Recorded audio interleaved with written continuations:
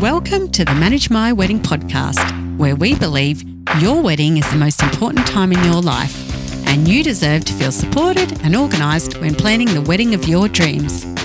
I'm your host, Yvette Sitters.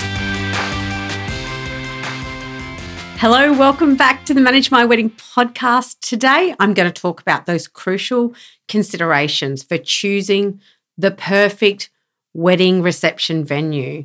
Now, your wedding reception venue, it sets the stage for one of the most important days of your life. So I think it's essential that you make the right choice. But how do you actually do that?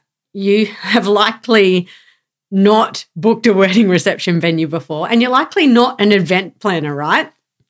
Now, even if you have selected your venue, I still suggest that you listen through, because even you'll be at different stages when you listen to my podcast episodes. There are always little hidden gems of golden nuggets in the episodes to help you no matter where you are in your planning journey.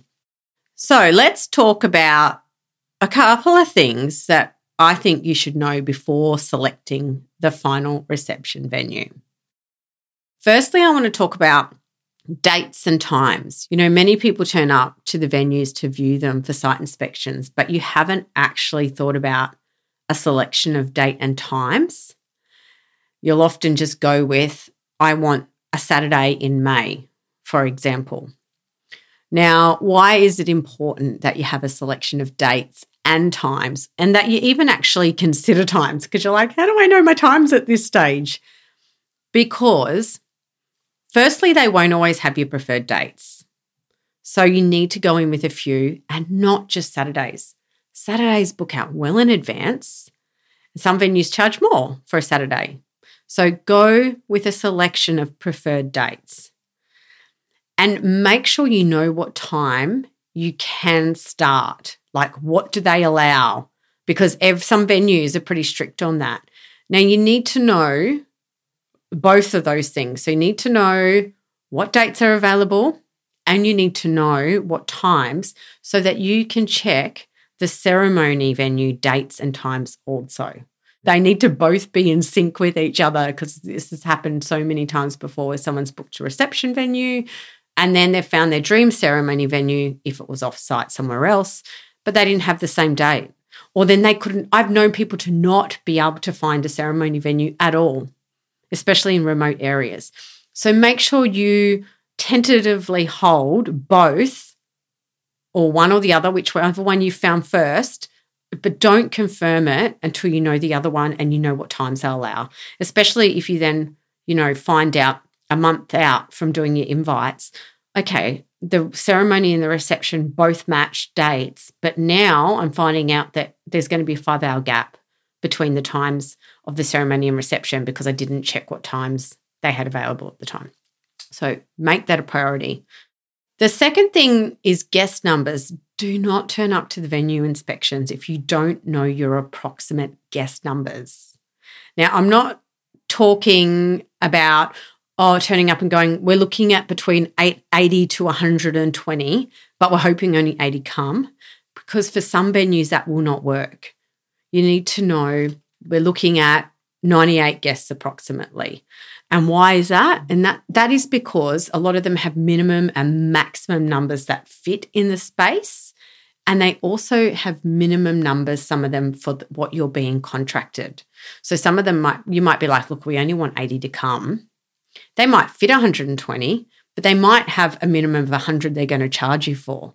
So it's really important that you actually really do know your guest list.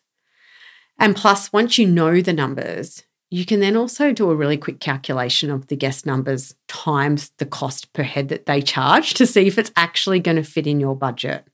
Now, if you're listening to this and you're like, I'm having trouble finalizing or even starting my guest list or bringing the numbers down, or how can I do that? Please, I highly recommend go and take my free guest list challenge.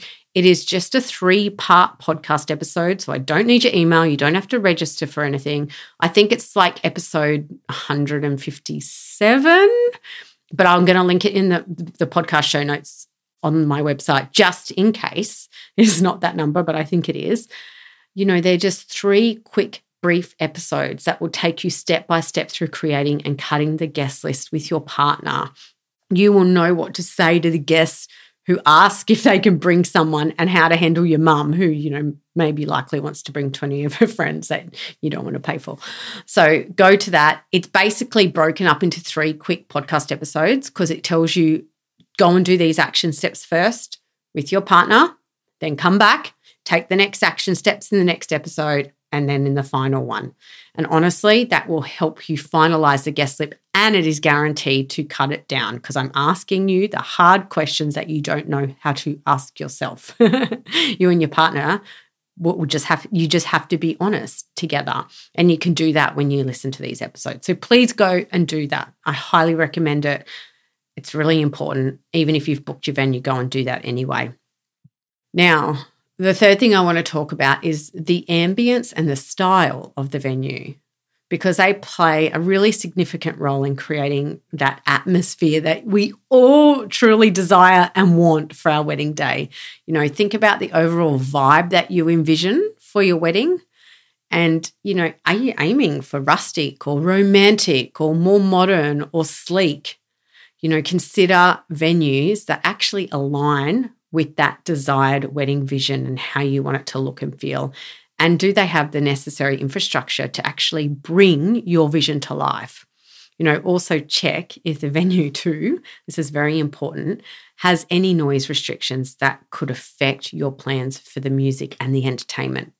Because I had a friend of mine actually who booked a venue.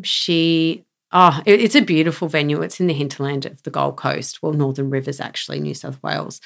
Beautiful, beautiful venue. She's a singer. She's part of a beautiful band.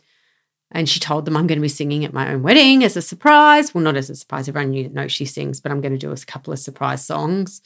And they were like, no problem. But at no point did she say, my band is a 5-piece band. This venue only allows up to 2. So she was gutted because she's like, well, that's me. That's what reflects me. My band is everything. My music is everything. That is my life. And they were like, too bad. Like, you booked the venue. It's in those little hidden terms and conditions.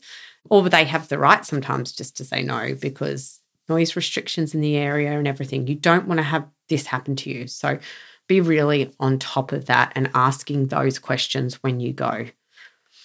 Now, the fourth thing that I want to talk about, and the last thing that I think is so critical, and this is probably the most important actually. They're all really, really important, what I've just talked about, but this one is crucial. It is reviews and recommendations. Do your research, please. Read the reviews. Seek recommendations from friends or other local wedding vendors, and visit the venue in person if possible, or ask someone else to go. Because hearing from previous couples who firstly have hosted their weddings at your venue, that firstly can provide extremely valuable insights, and it can really help you make an informed decision, a proper informed decision.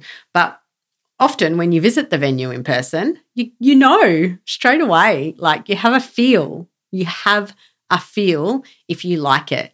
My husband and I looked at so many venues. We knew what we wanted. We knew we wanted it to be on water.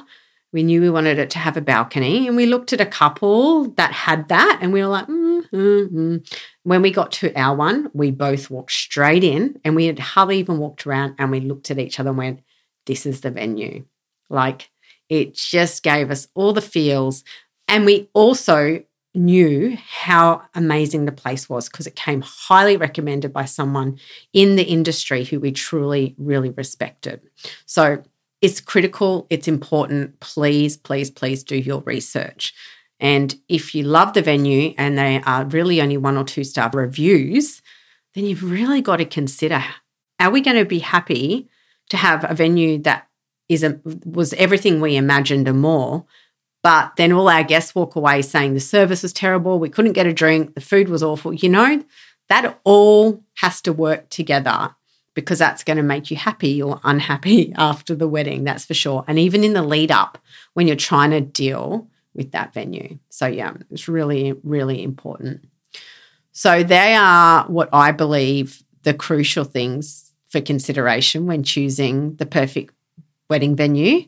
Remember, selecting the right venue, I think, is such a significant step in creating the wedding of your dreams. Like, you know what you want. So take your time, consider all the factors that I've just discussed, and trust your gut instincts.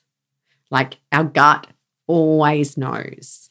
Now, if you want further help selecting the venue and you're listening to this and you're like, I don't even know where to start, I go through a very detailed but easy to follow guide in the Calm Bride Planner that helps you navigate through the overwhelm of this really important task. So please watch the free wedding workshop to learn more about the Calm Bride Planner. The link is in the show notes. And until next time, enjoy being engaged and staying stress-free and organised while planning the wedding of your dreams.